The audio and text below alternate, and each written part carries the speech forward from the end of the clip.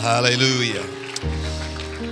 Can we praise him like he's worthy for just a few more moments? Can we lift up his name and tell him how great of a Father he is? Can we extol him for his amazing salvation and his mighty grace? Father, you are great. You are perfect. You are mighty. You are mighty to save, as your word says, to the uttermost. We give you glory and honor for all that you have done and given. In the name of Jesus. Hallelujah. It feels good here tonight. It feels like there's joy in the house. It feels like you are certain of your salvation this evening. I can feel the praise of the people, and I'm so glad to be here with all of you. Amen. How many feels good this evening? Amen. Praise God. There is a different spirit here tonight, and I feel it, and I'm thankful for it, and I honor each and every one of you once again. I know that you all work long hours, and you still came here tonight, and I want to give you honor for that. Thank you so much for putting on your clothes and getting in your car, and I know you're tired. I know that that's a real thing, and there's nothing wrong with feeling tired, but you still came to the house of God, so I give you honor, and I know that if it makes me happy to be in the house with hardworking people, I know that it makes God happy that you're here. So thankful for you. I honor the ministry of this church, honor pastoral leadership, honor them. So glad I get to be here with y'all. I feel a direction this evening again, and I want to be obedient. I realized that last night we talked about the seesaw and how we're born on one side of the seesaw or the other, and God is in our lives daily trying to bring us to the center of the seesaw. That's what he's trying to do. And I talked about the part that's pulling people to the center, and I have to be faithful to his word, and I have to talk about the other side that balances us. We have to stay completely and perfectly balanced because we're on this seesaw, and it's not a weak foundation, it's a strong foundation, but I have to talk about the full counsel of God. Amen? And so I want to be committed to that, and I feel to talk about a little bit more this evening. I feel that that's appropriate. I feel that it's godly and it's biblical. So I want to go to 1 John chapter 2. I'm going to read verse 1. I'm going to give you a chance to go there. 1 John chapter 2, verse 1. It's a beautiful passage of Scripture. I love reading from John. I love his gospel. I love his epistle. I love his revelation. And John is so unique to me because he is the only author in the entire Bible who gets a gospel, an epistle, and a revelation. It tells us that Daniel saw the Ancient of Days, and the things which he saw were unlawful for him to write. And God told him, or the angel told him, to seal these things up and do not say them. The Apostle Paul was caught up into the third heaven, and he doesn't talk about what he saw, but John does. John was given permission. And I love this apostle of love, this prophet, this mighty man of God who used to be a son of thunder, and now he's talking about love. And let's go read his epistle. It says in 1 John 1, "My little children, these things I write to you so that you may not sin. And if anyone sins, we have an advocate with the Father, Jesus Christ the righteous."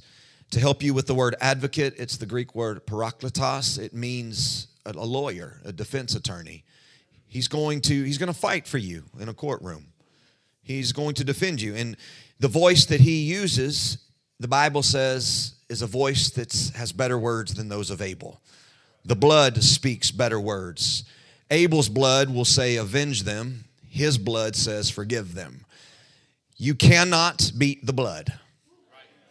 The blood is strong. The blood is so strong that when you're beyond it, it doesn't matter how much death is going on, death cannot get in the house. So long as you are inside that house and blood's on the doorpost, there's not a chance on this planet. That's how certain the blood is. It says, and he himself, verse 2, is the propitiation for our sins, and not for ours only, but also for the whole world. Propitiation just means he was our substitute. He stood there. He did what should have happened to us. We deserved to be on the cross, and he stood in our place. So, verse 3, now by this we know that we know him, if we keep his commandments. This is the balance. This is the other side of the seesaw. This is what's going to keep us from leaning too heavy to the left side of the seesaw. I feel we've been pulled from the right side and we're coming center, but if we're not careful, we'll lean too hard to one side and we'll just tilt this thing, because we have an issue I've noticed that we like to overcorrect. We do this as we're driving. If we're veering off the cliff, we jerk the wheel and then we just hit the other side. It's far better to be a skilled driver and just pull this thing back in the middle of the road and get where we belong. And the Bible is working overtime to keep us from hitting the wall on either side. And so that's what I feel in the Holy Ghost to do tonight. I'll read it again. Now, by this we know that we know him if we keep his commandments. He who says, I know him, and does not keep his commandments is a liar. The truth is not in him. But whoever keeps his word, truly the love of God is perfected in him. The word perfected there means complete. We're coming to a complete place. By this we know that we are in him. He who says he abides in him, hear this, ought himself also to walk just as he walked. I will tell you the perfect will of God for every one of your lives. Here it is. You ready?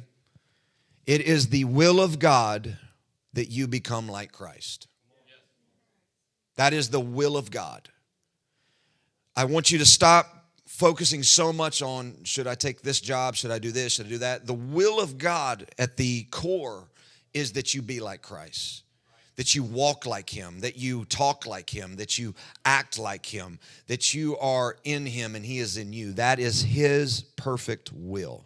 That's why John says, this is such a balanced passage. He's pulling over here from the right side of the seesaw, and he says, if you sin, you have an advocate with the Father, Jesus Christ the righteous. He was the substitute for us, and he stood in our gap. But let's not run over here and say, well, he's going to do it all. Let's stay centered, because if we love him, we're going to keep some commandments. And if we abide in him, we ought to, I'll use this phrase, we ought to act like him. And there are some things I know Jesus just won't do. And so I want to balance this thing out. And my goal in being here this week is to take every one of you and to put you on a road, a straight and narrow road, which leads to life. And the man that's at the end of the road that you are running after is the man Christ Jesus, the mighty God in Christ. And you're looking at him and you're saying, I want to be just like that man. But I have a strong warning for all of us that on this road are some deep ditches on the left and the right. And there are people that live in these ditches, and they are constantly pulling at you and saying, join my ditch, join my ditch. And here's what I know, that when I step into the ditch, whether the left or the right one, I'm looking at the person across from me and I just have an argument of why my ditch is a better ditch than theirs, whether in this one or that one. But in this, all I see is the argument and I don't see Christ. So what I'm trying to do is trying to climb out of the ditch and get in this position. It is a firm and steadfast, but it is narrow. And we're going to talk about that. I want to talk to us this evening about sanctification. I want to talk about that. So one more time, would you lift up your hands? Would you set your affection on things above? And here's your prayer this evening. Father, I want to be just like you. I want to spend so much time with you.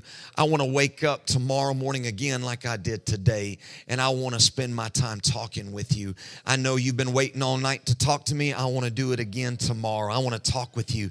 Teach me what you're like. Show me what you're like. Let me feel your love, and when I feel it, let me go show it to somebody else. Let me feel your convictions, and let me live it out. Let me feel all that you are. Let me learn from you so that I can be like you. For it is your will, according to your word, that I be conformed into the image of Christ. That is your will. And God, that's what I want, because your word tells me that you want me to bear good fruit. Father, I give you glory. I give you honor. I ask you one more time again, do through me what you did last night. Lord, edify your people. I pray that you would equip them. I pray that you set them on the road of discipleship, and that there be Christians in this place. Father, whatever you do tonight will be of intrinsic value because you did it. So I give you glory for it in the name of Jesus. Everyone say amen. You can be seated. Something interesting takes place in Genesis 2:11. It says that God took the man that he formed, placed him in the garden, and hear these words, to work it and keep it. The will of God was to put someone made in his image into the world and ask him to do good, holy, godly work. There's no narrative in Genesis that God looks at Adam and Eve and says, okay, I'm going to do all this for you. I'm going to do all the work for you. Just sit back and watch me. No, he placed man, and it is important to know that this is what heaven's going to be like. There's godly work involved in the kingdom. There's godly work involved in heavenly places. These verbs that are used here, work and keep, are repeated one more time, and it's when God assigns the priest in the tabernacle. He puts the priest, and he says, I'm going to place you into a tabernacle to work it and keep it. That is of importance to us because we now are the tabernacle, and God's call has not changed. He is still looking at us and he is saying, you are the tabernacle, you are the garden. I want you to work and keep it. What does that mean? You are soil. All of you are soil. That's actually what the Hebrew word Adam is. It's Adam. It means dirt. And so God purchased your ground on the cross. And then when he filled you with his spirit, he is the seed of woman. He planted his spirit within your soil. And then he steps back and he says, now I want you to tend it. I want you to work at it, and I want you to cultivate it. I want you to water it. I want you to expose that seed to the Word of God. I want you to expose that seed to the Spirit of God. I want it watered. I want it nurtured. And I'm asking you to prune it at times so that it produce fruit. Do you want to know the most taught heaven or hell scripture in the life and ministry of Jesus? It's fruit. That is the thing that he talks most about being a heaven or hell issue is bearing fruit. To the tree that does not bear fruit, it will be cut down, tossed into the fire, and burned. It is of absolute value. The will of God is that you and I be like Christ, that we produce fruit. That's our calling. There's an interesting thread of truth that appears in the book of Exodus. It's when God tells Moses in Exodus 6, verse 1, he says, because of my hand, Pharaoh will let the people go. Then in Exodus 7, verse 5, God tells him again, the Egyptians will know that I am the Lord when I stretch out my hand against Egypt. However, something unique takes place because in chapter 10, something unusual happens. Then the Lord said to Moses, stretch out your hand toward the sky so that darkness will spread over Egypt. Then in chapter 14, he tells Moses, raise your staff and stretch out your hand over the sea to divide the waters.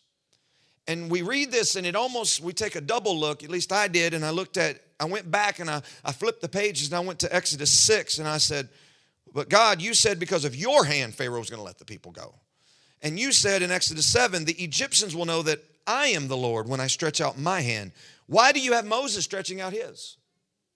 Is it your hand or his hand? Because we see the hand of Moses being used to execute the supernatural reality into this natural setting. All of the things that God said he would do with his mighty hand, we now see it happening through the hand of Moses. This causes us to wonder, is it God delivering Israel or is it Moses? The frustrating and yet simple answer is yes. It is God. Always will be. Always has been. No one will get credit. But for some reason, God wanted to partner with a human. Why else have us? Unless he wants to execute something through us. So we're immediately given the revelation that, oh my God, you want me to partner with you in this whole thing. That's astonishing to me. And this shows even more grace that God is fully capable of doing all of this himself. Yet he takes a step back and he says, look, I know it's probably going to be a train wreck when I let my sons and daughters, like my little boy Ezra, clean out the garage and pour all the sawdust on the floor. But eventually they're going to get it. I look at my son and I'm not frustrated at him. I'm not like, come on, boy, can't you put sawdust in the trash bag? I don't look at him. I look at him and I say, he's 4. But he's going to be 10. And my 10-year-old son, if he keeps staying with daddy, is going to be the best sawdust sweeper in the world. If he spends some time with me, he's going to get good at this. So I'm willing to deal with a little bit of mess so that he can learn how to be really good at this whole thing. That's why I'm convinced that the church should be the safest place to exercise the gifts of the Spirit. This should be the best place for you to fail at something. And somebody come alongside you and say, okay, listen, that's not quite the way we do that. But that's okay. That's okay. Let me tell you you're right there. You're close to it. You almost hit the trash bag with the sawdust. But let's just pull the trash, let's just pull the dustbin a little bit closer to the side. This should be the safest place. But what happens is we don't step off into the gifts of the Spirit, the supernatural, because we're so afraid we're going to blow it. I have news for you. You're going to. It's far better to humble yourself before you step off into it. That's why when I feel a word of knowledge, I go up to people and I say, listen, when God spoke, it was a perfect 10. But when it hit my brain, it's probably going to come out a 3. I'm just letting you know now. So if something is amiss here, you have my permission to throw it all in the trash. Humble yourself first. And then say what you felt. And if it hits, glory to God. It wasn't your hand, but God wanted to partner with you. Okay? We see that it is always God. However, God chooses to execute his supernatural will into the natural realm through a natural man in a relationship with a supernatural God. Moses was not supernatural. The God he was enthralled with and walking with and learning from was. And the supernatural God was holding the hand of Moses when it was stretched forth. And when his hand went forth, it was not his hand, it was God holding hands with Moses. You get to hold hands with God Almighty. This is what I just keep feeling to talk about. He is partnering with humans. He wants an end-time harvest more than we want one. He wants you to operate in a dimension of the Spirit more than you want to. He wants you to bear fruit more than you do. So if he does, that means I know he's going to help me. And so there he is holding the hand of Moses right there on that shore. And sure enough, the waters open up. Because a natural man in relationship with a supernatural God brings the supernatural into the natural realm. These and many more, there are numerous instances all throughout the Bible, too many of which I can name in this setting. But the common denominator is simply this. God wants to partner with his creation in bringing the supernatural into the natural realm. Again, God wanted Israel to settle into the promised land, but to do so required the natural energy and efforts of Joshua and his fellow tribesmen. God could have just simply went through the promised land and cleared out the Amorites. With God's mighty nostrils, he could have just breathed according to the Psalms, and everybody within a shot of his breath would have fallen dead. God could have done all that. Yet for some reason, he looks at Joshua and he says 9 times, be of good courage and do not fear. I want you to go forth and I want you to war. I want you to do some sweaty work. I want you to take a physical sword and I want you to swing it. I'm going to be with you, and every victory you have is going to be because of me, but I want you to actually pick up a sword and go into a battlefield. So to balance this thing out, the Father loves us. He's with us. His salvation's stronger than you've heard, but it doesn't exempt us from any work. So lest we run to the other side of the seesaw and say, okay, man, I don't have to do a thing because I'm a child in the hands of the Father. The Father's going to do it all. Right now in our infancy, yes, but that's not his will. His will is that we mature. That's why he looked at the disciples and said, for a little while, I'm going to cast out all the devils.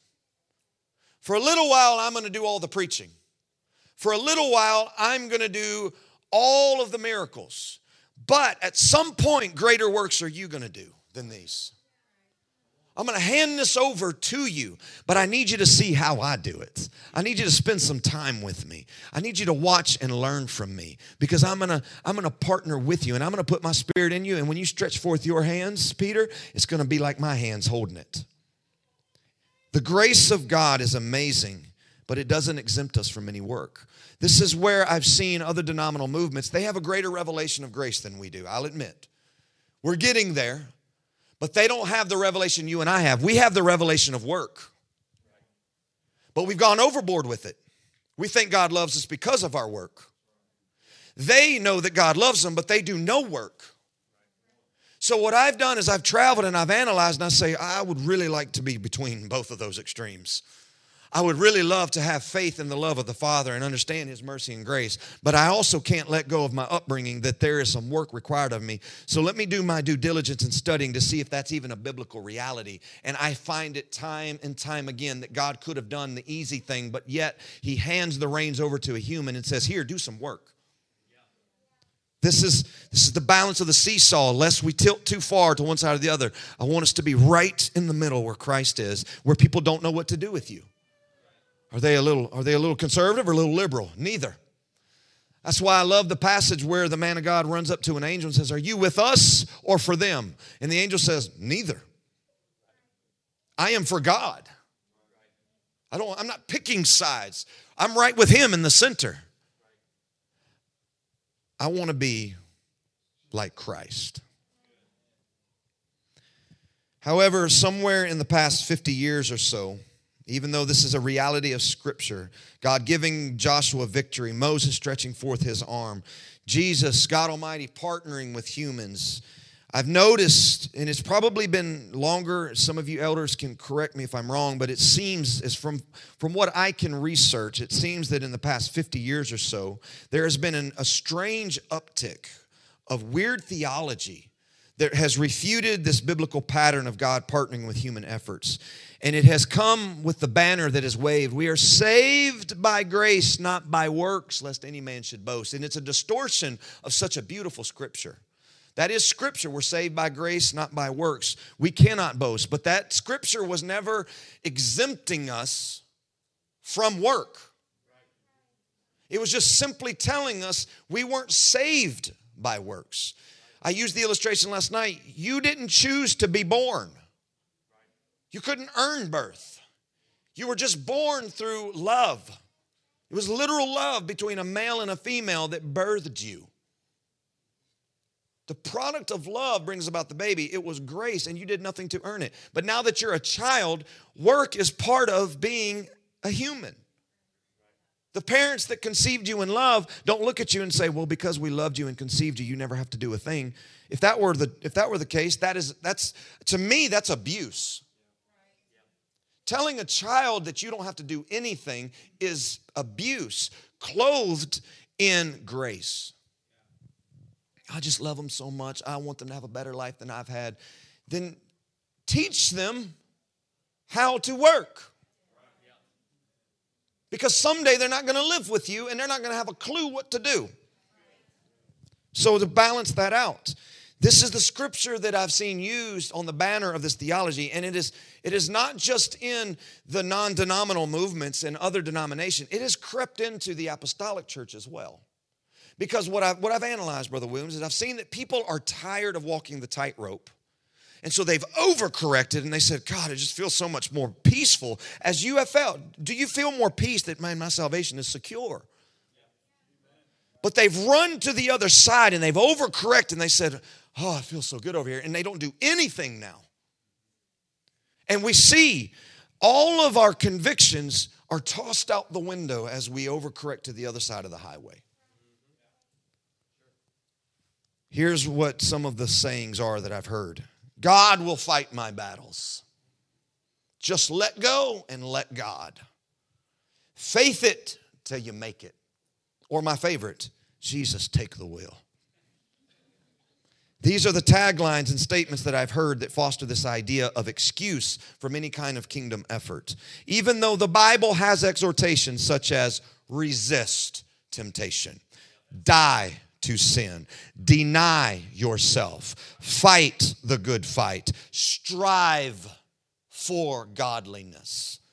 The word strive is the Greek word agonizemi, which is where we get our English word agonize. In fact, Jesus said to strive for the straight gate. The word straight means minimal margins. Minimal margins means there's not a lot of room on this road. The no room is part of its security. I want to illustrate it again, and I just can't get away from the narrow corridor. It is safe. It is secure. Imagine you have these walls, though, and you start pulling the walls in with Scripture. And Scripture says, take those walls that are way out there, pull them in. When you pull them in real tight, you don't fall. Do you see? You don't lean. It's even more secure. You can't build the foundation. That was graciously given to you. God paved the road. He is the way, the truth, and the life. But then the text says, if you love me, go grab some commandments. And pull them. And it'll keep you safer. That is the call of all of us to balance us out. We are partnering with Him. We're stretching forth our hand. We're not just looking at Him and saying perpetual babies drinking milk. We're saying, God, I want to grow up into the full image of Jesus. The word for narrow, straight is the gate and narrow is the way. Narrow is pressure. Because I have found that the convictions that I walk in comes with critique. And I've made it a point, I don't publicize my convictions. I have a very intimate relationship with my convictions. It's a very, very personal thing for me because I believe that when I had a conviction, I don't believe I came up with it. I believe that the Spirit is the one who gave it to me because He said, I want to draw you closer. I want you real close to me. And so it is my intimacy with Him. And that's why I'm not up here talking to you about my bedroom time with my wife because my convictions are my intimacy with Him. I don't have to tell you all of them. I will tell you I am more convicted of things today at this stage of my walk with God than I ever have been. And I am more in love with the Father and His grace than I ever have been. I want to get in such a place where people don't know what to do with me. Are you a little liberal or are you a little conservative? I can't tell exactly. I have many convictions. I have more now than I've ever had. But I have more certainty in His love. And I know that my convictions do not determine His love for me. I am striving. I'm agonizing for godliness. And I have been told, I've had people tell me, you just need to lighten up, bro. To them, I don't get into an argument. I smile and I say, it seems as though we can't walk together. It seems as though we're on two different roads. That is pressure. Because I've had to say that to men that I love. I had a pastor that was going in a completely different direction than I felt was biblical. Not a different direction than me. A different direction than was biblical. I've preached for him time and time again. I have been at conferences where he spoke, and I began to analyze the direction he was going in. And he asked me to come and hold a certain office in his church, and I said, I can't. We're not headed the same direction. I love you, but we're interpreting the Scriptures very differently now. And that was hard. That was very hard. And it came across, well, you're being a little self-righteous, aren't you? I don't believe it's self. I believe that the righteous shall live by faith. And I believe, the word faith is believe, I believe something different than you. That is pressure. What I've discerned is that many are leaning towards this pattern of twisted theology because they feel that they want to protect grace. Jesus, take the wheel. Just let go, let God. Faith it till you make it. All those things. I don't believe it comes from an ill place. I've discerned it in some situations where it's coming from a place of, I'm just tired. I'm ready to let go of all that stuff. But I have discerned most often that it is people really trying to protect grace. It's their way of, I just want to preserve grace. And I feel like if I preach on these things over here, then it's distorting grace, because we're saved by grace, not by works. It's a way for them to protect grace, which is freely given, and we want to make people feel welcome. This has been what I've heard.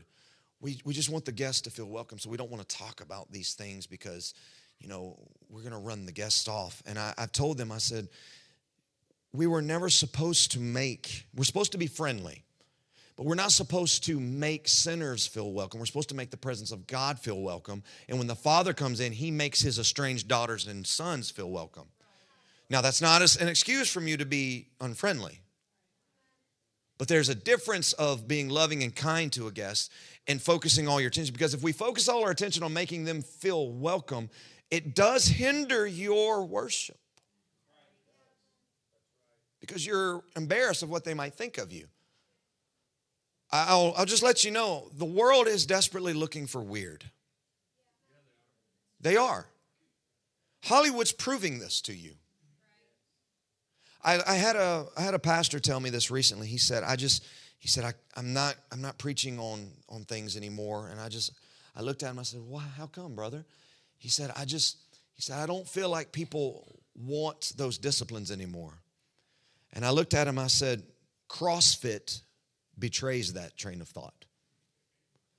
CrossFit is one of the fastest growing workout programs out there, where you literally, brutally mutilate your body for muscle growth. And they are paying people to do this to them. I said, people want discipline that leads to change. The world's proving this to us. But it's coming from a place of, I want to protect grace. We have misunderstood the powerful difference between justification and sanctification. You see, all of us came before God filled to overflowing with sin. But by his great love, his amazing grace, Christ died for us, and his precious, spotless, blameless, sinless blood began to wash sinners clean. They were removed by the washing of water, which Paul said is his burial. We were baptized, and every sin was cast as far as the east is from the west, never to be remembered again. And by intimacy with the groom and his bride, the church, a baby is born by the infilling of the Holy Ghost. All of this took place, and you didn't do anything to deserve it. That is justification. That's justification. There is no work in that. Your only job is to come in and to say, I don't want to live the way I'm living. And God does all the work. It was man who hung Jesus on the cross, but it is God who resurrected. Man didn't do that part. Man's part is just come and die. To those who are bid come and dine, they have to first come and die. We did nothing in this process. Beautiful justification. We are justified before God by no doing of our own. This is amazing grace. This is the death, the burial, the resurrection of the disciple that follows the glorious pattern of the resurrected Savior.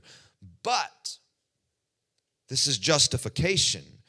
And this process of justification that you didn't earn, it was graciously given, leads us to the supernatural life of Jesus, who became a natural man to show us how natural men can execute the supernatural into this realm if we're in relationship with the Father.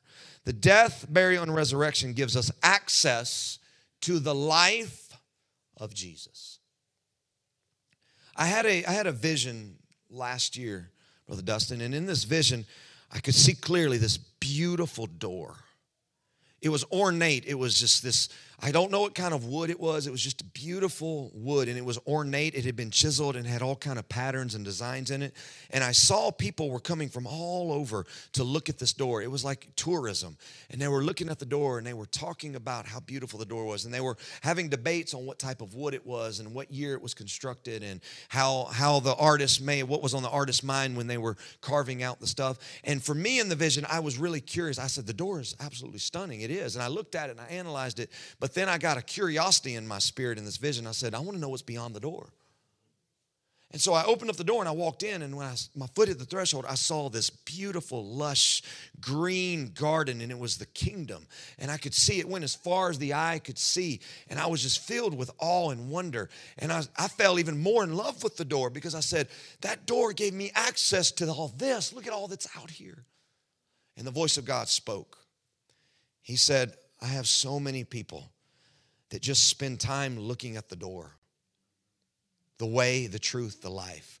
He said they look at my salvation. They analyze my salvation. They have debated my salvation. They try to determine who's right and who's wrong, and they just argue about my salvation. And he said, not many go beyond into the door and just live the way I lived in the kingdom. When you go into the kingdom and you see what's all available to his disciples, it makes you're not forsaking the door. You fall even more in love with it because the further you go into the kingdom and you see the peace that's in his kingdom, you see the joy that's in his kingdom, the love that's growing in his kingdom, the patience, the kindness, the gentleness, the self-control. When you see all of that and you feel it, it makes you fall even deeper in love with that door because you would have never gotten any of that without that door.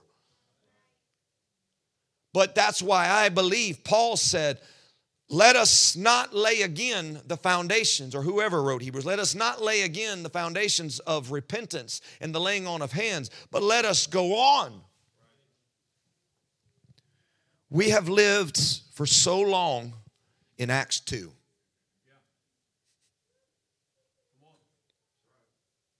Beautiful door. The most profound door in the whole Bible. The hallway through which the Old Testament passed into the New Covenant. I love Acts 2. I will never leave Acts 2. And I preach every Sunday Acts 2. When in doubt, preach the gospel is my little saying. I love preaching the gospel. But I have seen an amazing kingdom that's been available to me because of it. And he put me in the kingdom to work.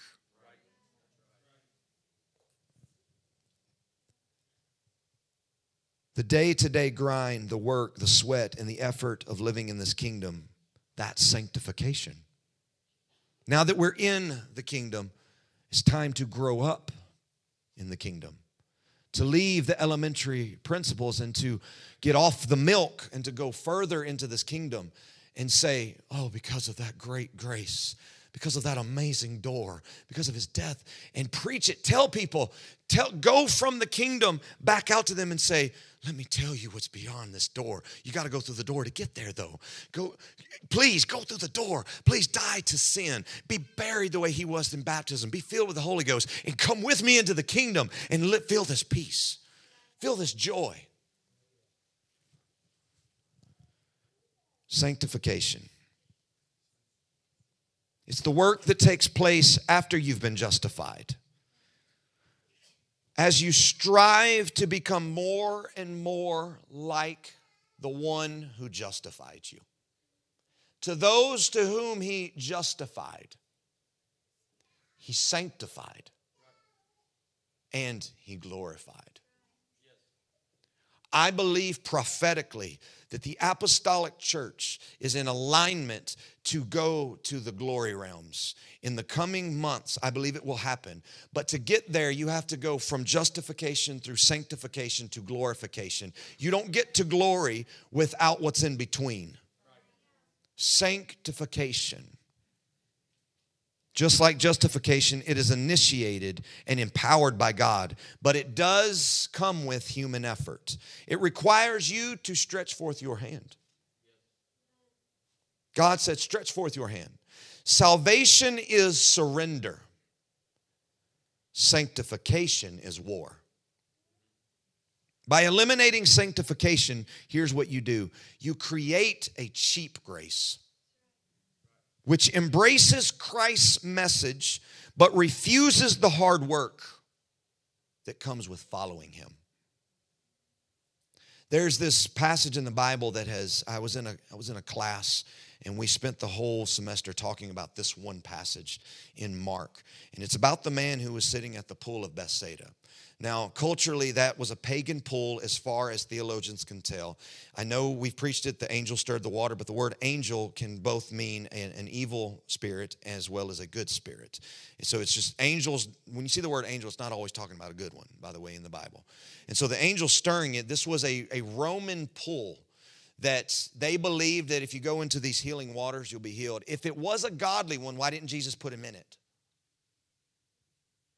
If it was a God sanctioned, did God look at his holy angels that he hired and empowered to stir the waters? Why did God look at them and say, hey guys, you're fired today, don't worry about it, I got this now? Why would God do that? That's a changing God. He's an unchanging one. So Jesus comes along and he sees a man there. What we can tell is if this is a pagan pool, this Jewish boy sitting here has tried everything and he's thinking to himself, Yahweh has failed me. I'm going to try something else now. God hasn't come through. Let me go and dabble in other religions and see if there's an answer out there. And so Jesus goes to him on Sabbath, which is against the law. Jesus is supposed to be at the synagogue. And he takes a detour while he's on his way to synagogue, okay? And so people try to use these types of scriptures that are on the other side of the seesaw, and they try to say that Jesus is completely ignoring the law altogether because, look, he's doing this on Sabbath. We'll read the rest of Mark. Later that afternoon, he's back in the synagogue. But right now, he says, there's a person damaged. On my way to synagogue, let me help them and go back to the law, the commandments. So on his way, he stops and he sees a man there and he says, do you want to be healed? He says, yes, but I have no one to put me in the pool. He's like, oh, don't worry about that. I got this. He says, take up your bed and walk. He takes up his bed and walks. He says, go show the Pharisees.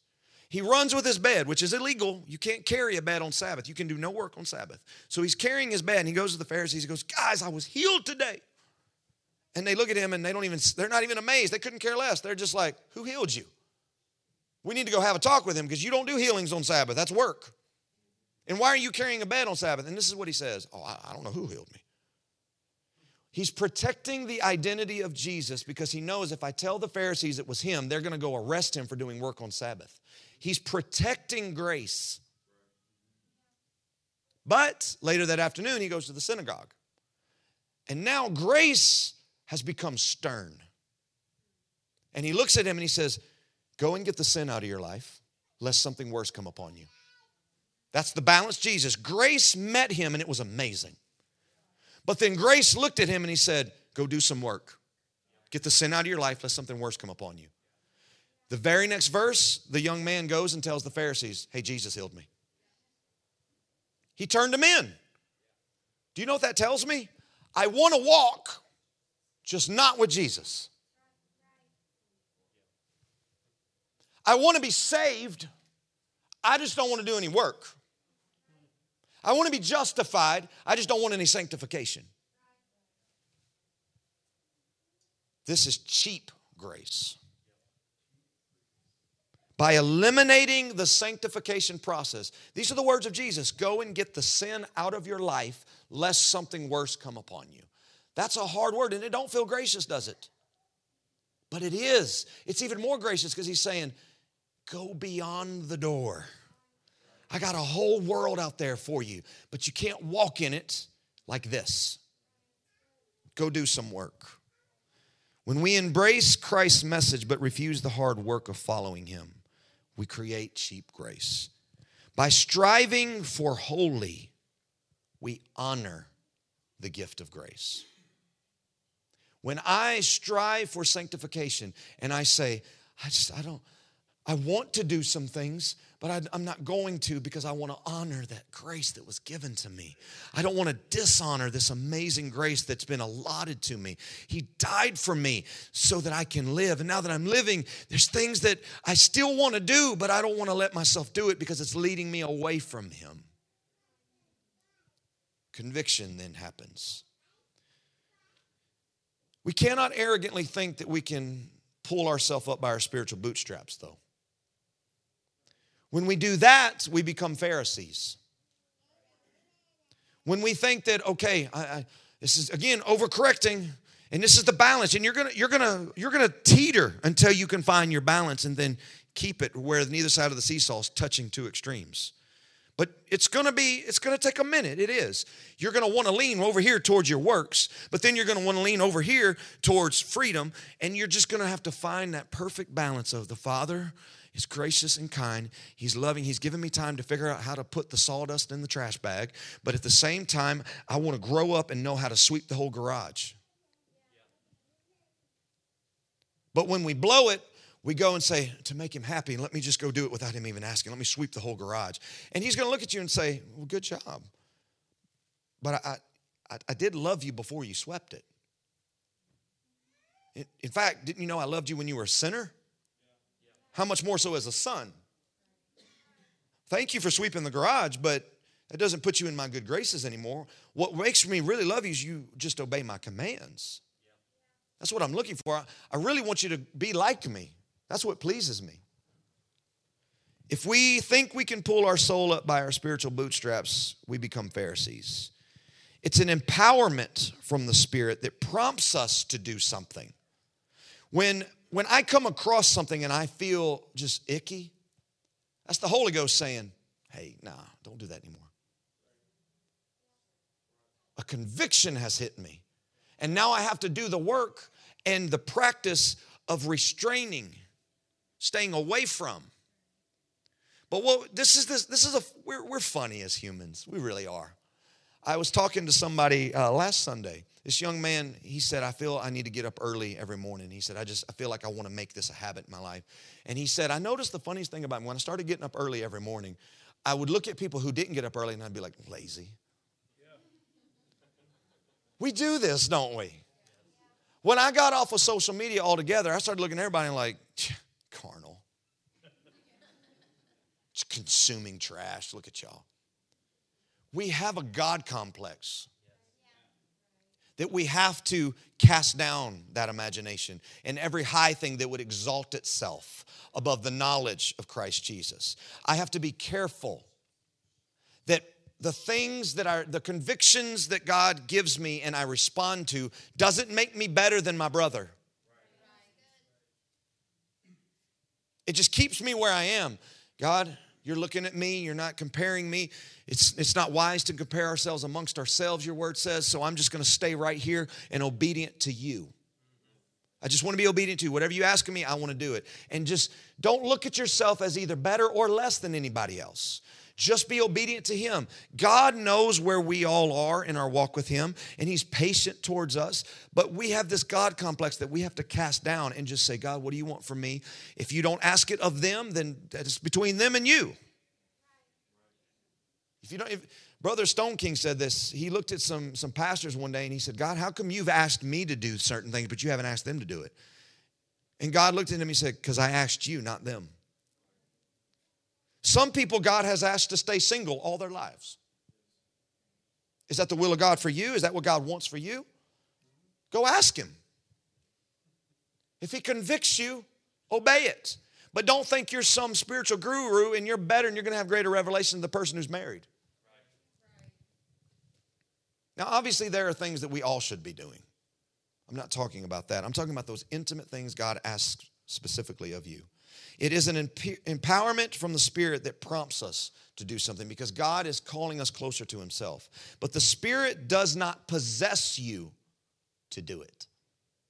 I had a guy walk into the office in Lafayette when I was working at that church. A guy walked in, just some random guy, wasn't in the church. He just came, and he told me that he was dealing with pornography and struggling with lust, and he was struggling with gambling and drinking, all kind of things. He just kind of let it all out. And he looked at me, and he said, I want you to lay hands on me.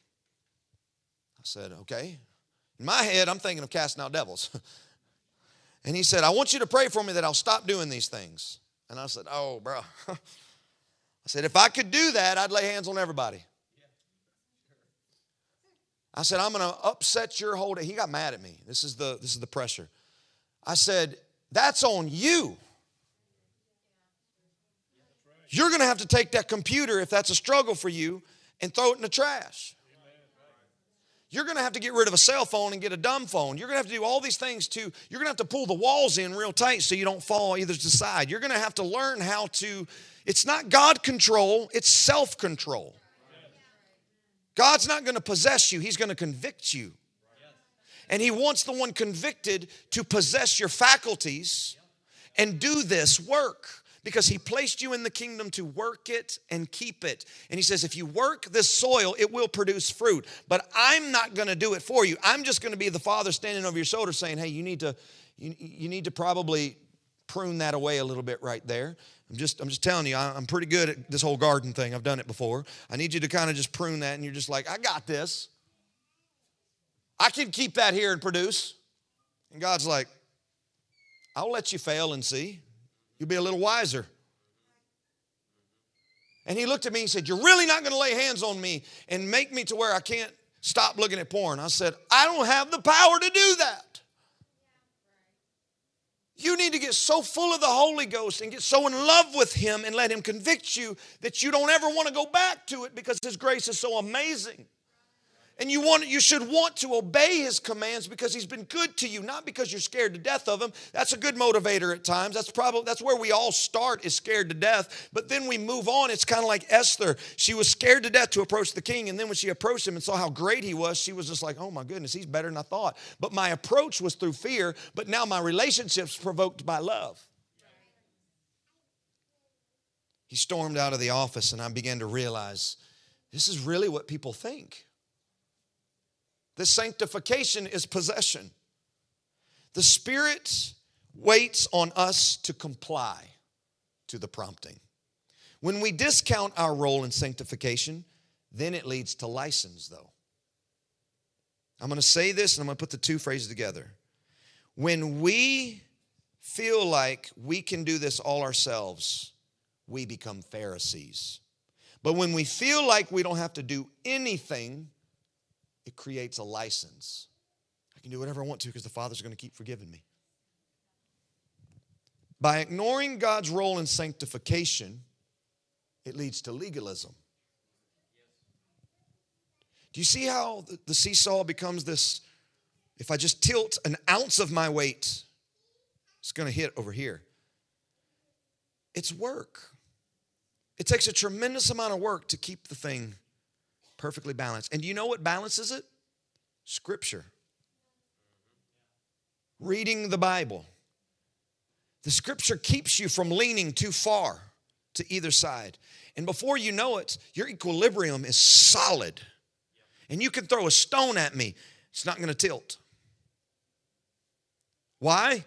Because Scripture has trained my hands for battle. Scripture will balance this thing out. I don't want to ignore God's role in the sanctification process because I'll become a legalist. But I don't want to discount my role in sanctification either because that'll lead to license. There's a beautiful balance between the two. Grace, hear this very closely. If you have a pen, please write this down. Grace is not opposed to effort. It is opposed to earning.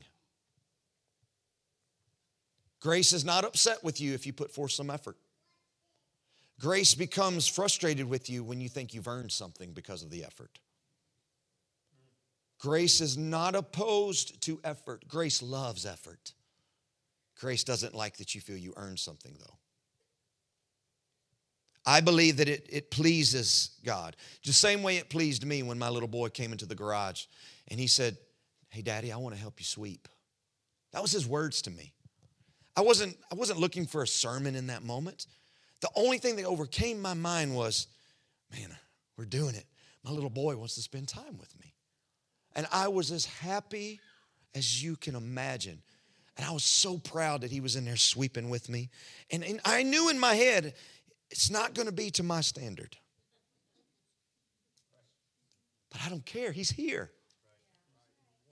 He wants to be in the garage with his daddy. I'm doing it. I'm showing him that work is fun when it's with the daddy. There was no sermon in this moment. I wasn't trying to think, oh, that'll preach. I just wanted to be with my boy. And when he dumped all the sawdust onto the floor, I knew if we keep doing this, though,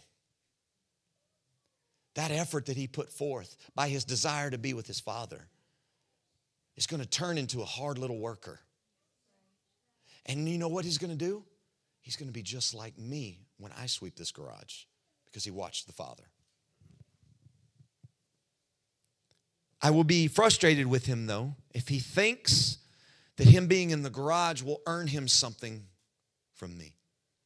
It will then turn my joy into frustration. Because imagine my disappointment. I thought you just wanted to be with me. I didn't know that you only were doing this to get something out of me. To balance my kids out before you think they're perfect angels, I came home from a revival and my kids ran out, and they're used to getting gift baskets at churches. And so I understand their question, but they ran into the house when I walked in and they said, "Hey, Daddy," before anything, they said, "What did you bring me?" I was immediately grieved. And I was hurt because my presence wasn't enough. Me being home was not satisfactory. They wanted me to have something in my hand when I came there. This is why, I know it's scripture, but this is why I don't incentivize giving. Give and it shall be given unto you. Good measure, pressed down, shaken together, running over. That, by the way, is talking about mercy in the New Testament. That's not talking about money. He says give grace or give mercy and it'll be given back to you. But I don't like to incentivize giving. Because now my motivation for giving is to get something. I just want to give. If I get something, glory to God, and I probably will, but that's not why I did it. I give because freely was given to me. I'm blessed, so let me be a blessing. Whatever he returns, that's great. But that's not why I did it. I don't want to grieve him by thinking, I'm just here and I'm just sweeping because I know you'll give me a good allowance. I was so pleased that my son was ignorant to all the things of this life. We don't do an allowance in our house, so it wasn't from an impure motive. He just wanted to be with Daddy. Romans 8:11 says, "But if the spirit of him who raised Jesus from the dead dwells in you, he who raised Christ from the dead will also give life to your mortal bodies through his spirit who dwells in you. Therefore, brethren, we are debtors, not to the flesh, to live according to the flesh. For if you live according to the flesh, you will die. But if by the Spirit you put to death the deeds," hear that, you put to death the deeds of the body, you will live. Again, 2 Peter 1:3-9. "His divine power has given to us all things." Notice, his divine power has given to us all things that pertain to life and godliness, through the knowledge of him who called us by glory and virtue, by which have given to us exceedingly great and precious promises, that through these you may be partakers of the divine nature, having escaped the corruption that is in this world through lust. But also for this very reason, give all diligence, add to your faith virtue, and to virtue knowledge, to knowledge self-control, to self-control perseverance, to perseverance godliness, to godliness brotherly kindness, to brotherly kindness love. For if these things are yours and abound, you will neither be barren nor unfruitful. You see, though, the balance. His divine power has given to you all things that pertain to life and godliness. But for this very reason, add to your faith virtue.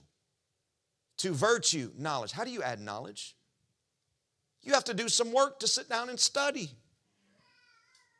He doesn't just drop it in your head.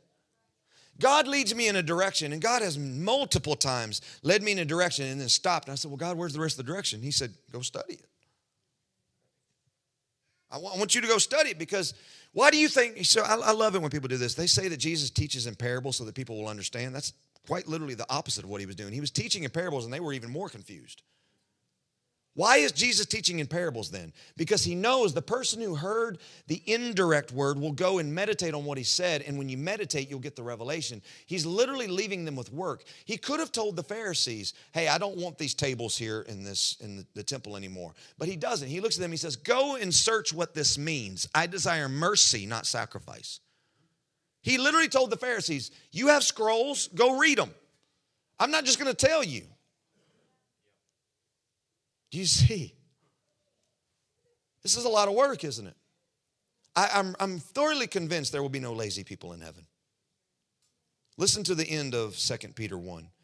"For he who lacks these things is short-sighted, even to blindness, and has forgotten that he was cleansed from old sins. He's quite literally saying, if you don't work at adding faith to your virtue, and to virtue knowledge, and to knowledge self-control, to self-control perseverance, and to perseverance godliness, and to godliness brotherly love, and to brotherly love or brotherly kindness love, if you don't add these things to you, you're short-sighted and you forgot that you've even been saved. You're now doing this for benefits. You've cheapened his grace. Colossians 1:29, to this end I also labor, striving according to his working, which works in me mightily. It's a weird passage because it's literally saying, I labor and I strive in accordance to the work that's in me.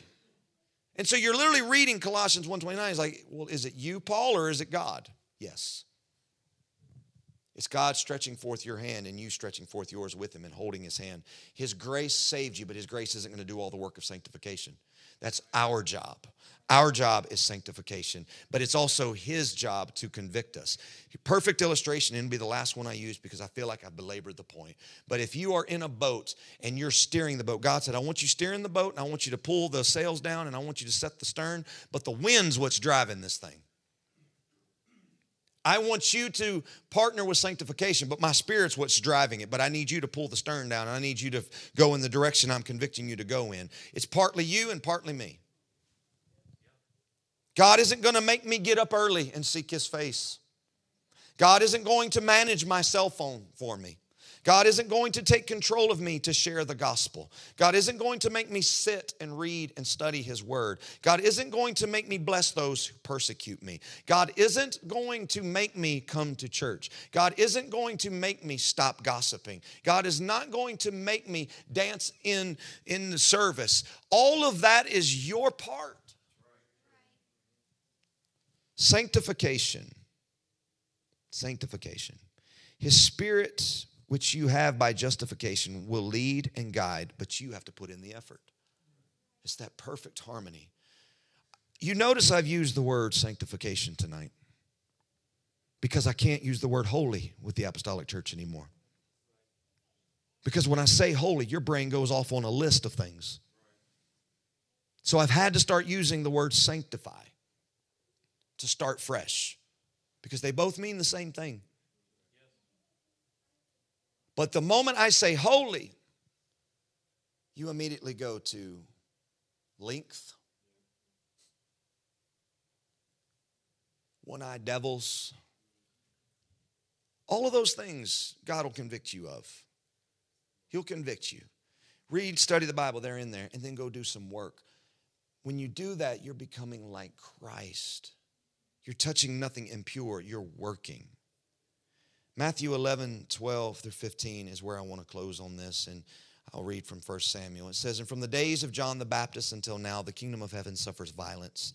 The violent take it by force. For all the prophets and the law prophesied until John. And if you are willing to receive it, he is Elijah who is to come. He who has ears to hear, let him hear. Jesus talks about a violent man.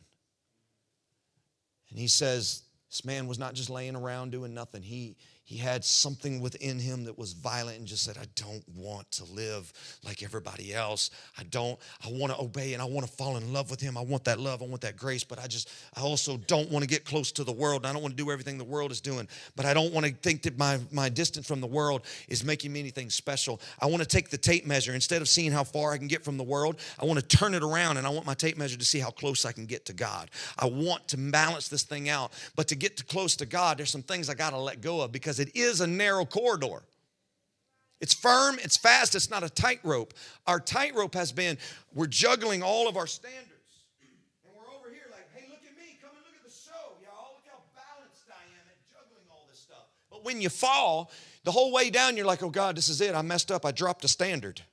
Now I'm falling to my death. God, are you going to help me while I'm skydiving through the earth and keep me from splattering on the ground? And he's like, it'd be far better if you realized how firm my salvation is under your feet and pull those walls in real tight so you don't fall at all. This isn't a tightrope. This is a narrow walk.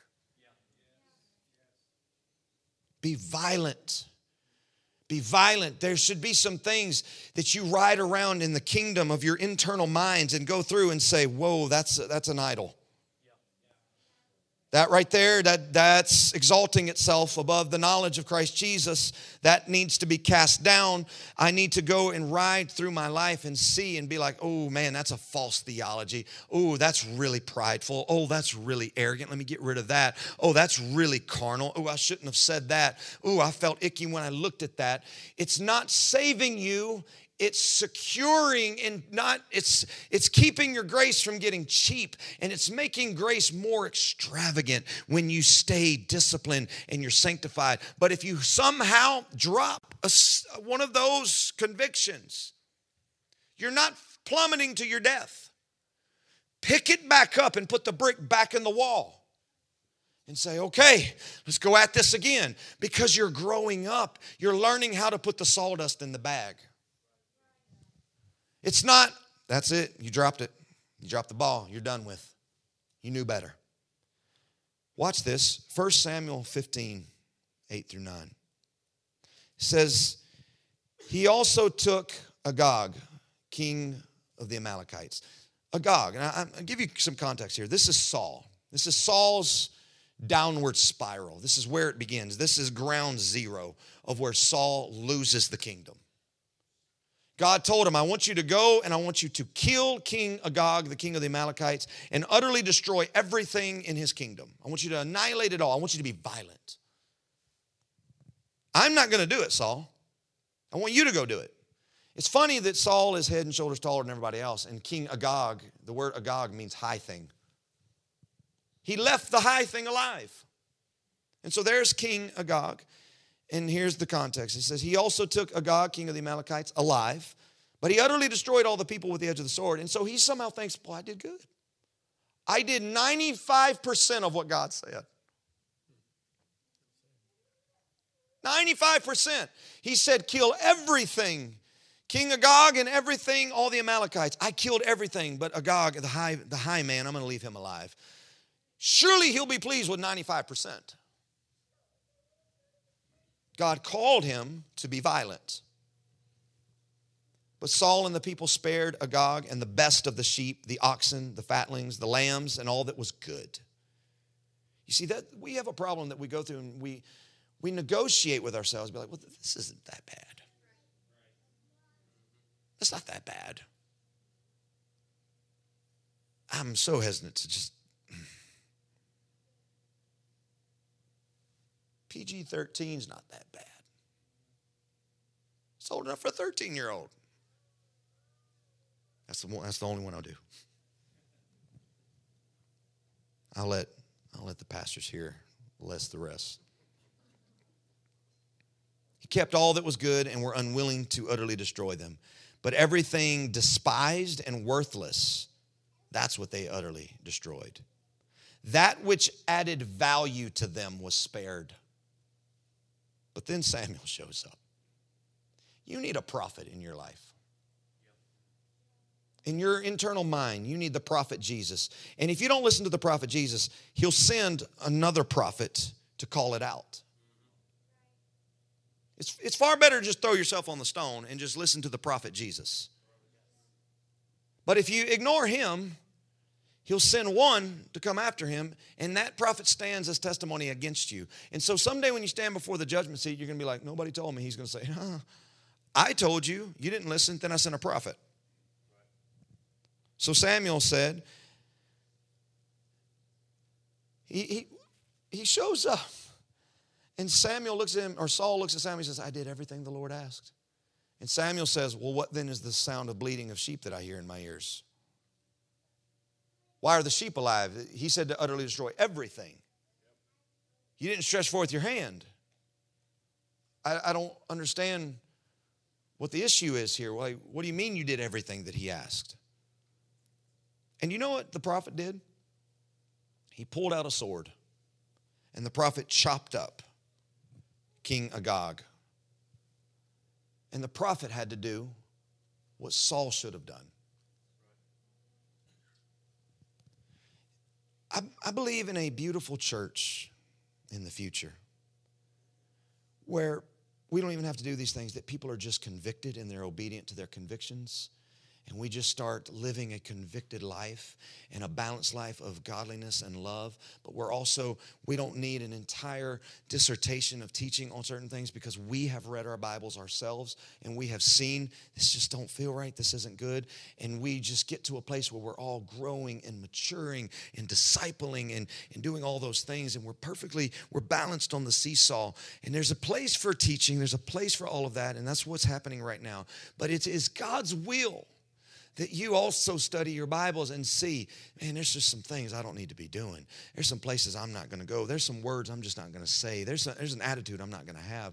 And allow a Samuel to come into your kingdom and to walk through your mind and through your lifestyle and through your workplace and through your home, and let him walk with a sword as a violent man and to start chopping things up that just shouldn't be in the life of any Christian, because it's robbing you of peace. It's robbing you of joy. It's robbing you of that hope of eternal salvation.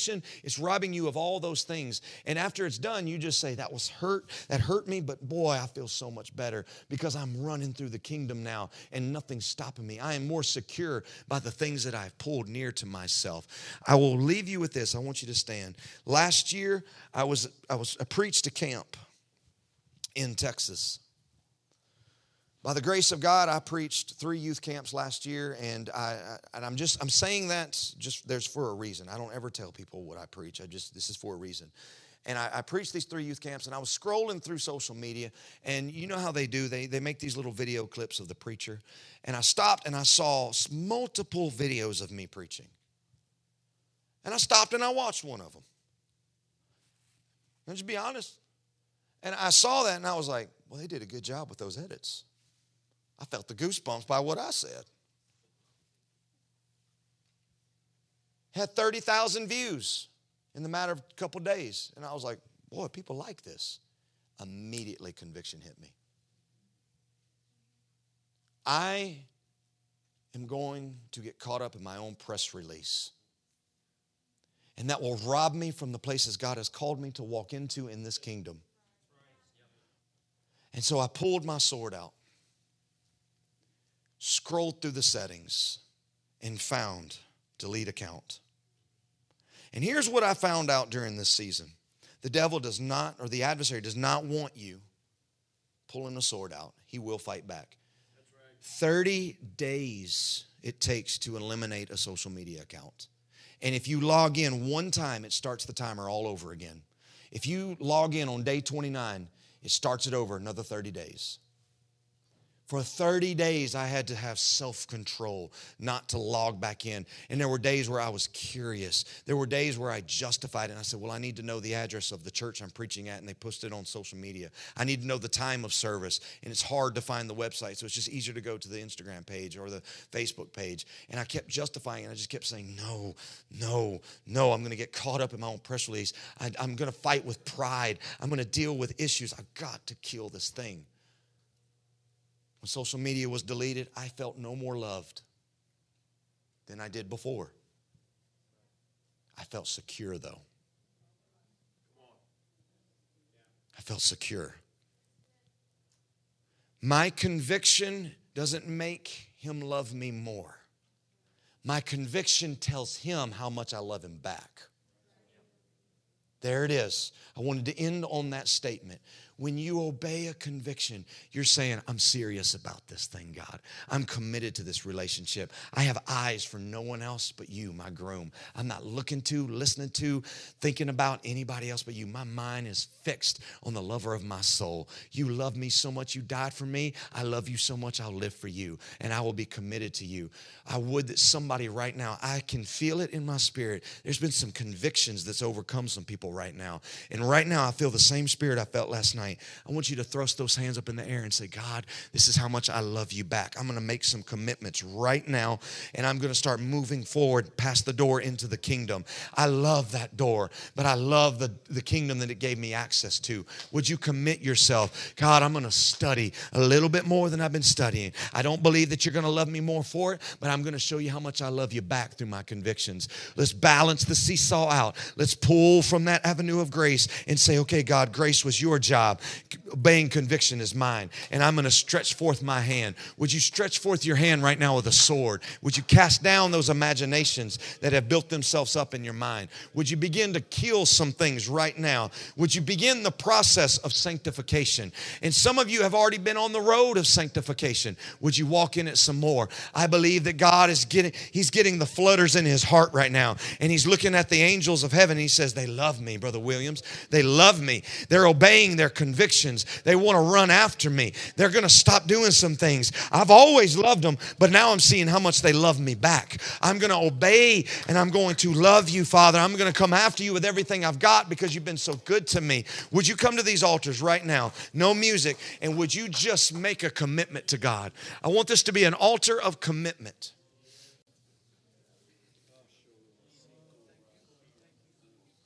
I know we've been here for a minute, but I want you to make a commitment unto God right here in this setting. God, I want to be balanced. I'm going to do some things, and I'm going to run after some things, and I'm going to put forth some effort.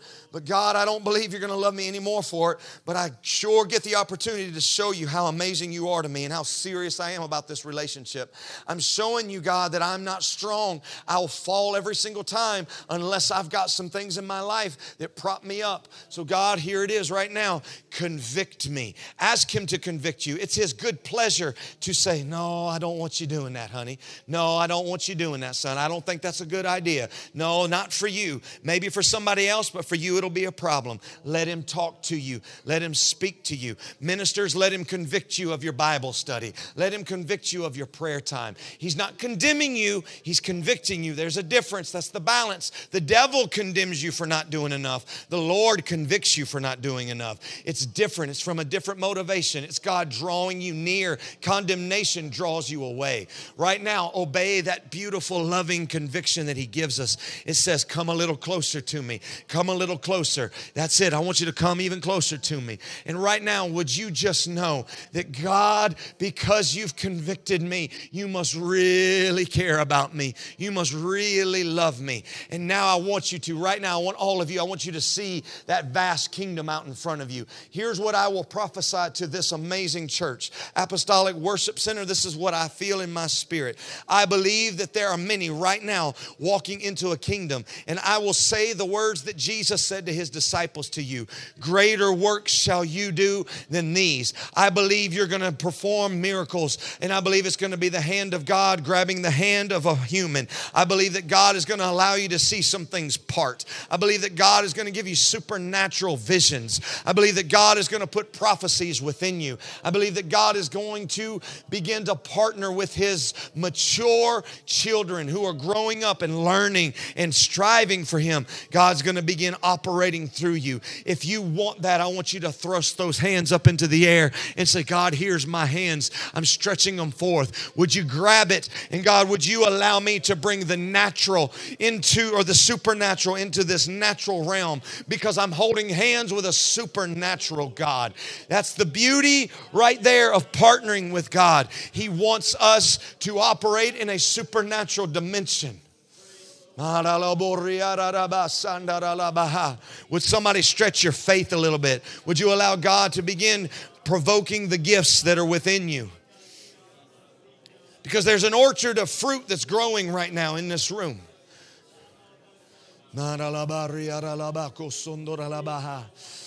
Come on, God's going to give some of you visions. He's going to give you prophetic dreams. He's going to give you words of knowledge. He's going to give you the discerning of spirits. He's going to give you faith. He's going to give you miracles. He's going to give you healings. He's going to give to you wisdom. He's going to give you those gifts of the Spirit because you're mature enough to handle them because of the fruit of the Spirit through your convictions. It's cultivating within you. You're working and keeping this beautiful sacred garden where you can meet with Him face to face. Iko toro morite yala baranda la basata rabari yala baha. Horolo boriko sata la baranda la basata ye.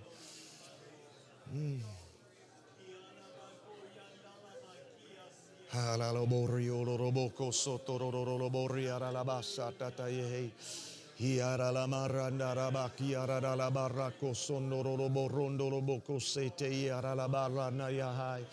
Hiara la barria cosoto tulobori umosondo la barra la baha.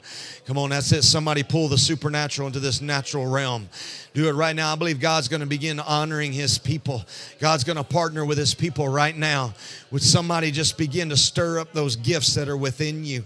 I can feel them in this place. I feel the gifts of the Spirit presenting themselves and making themselves available in this room.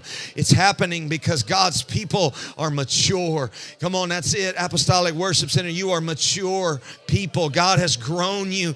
God gives you words like these because he trusts you. I believe that God is giving you the ability through his Spirit to pull the supernatural into the natural realm, because I can feel the desire in this room of those who want to live for him, those who want to be in love with him, those who want motivations to obey the love of the Father. It's in this room. There's health in this room. There's completion in this room.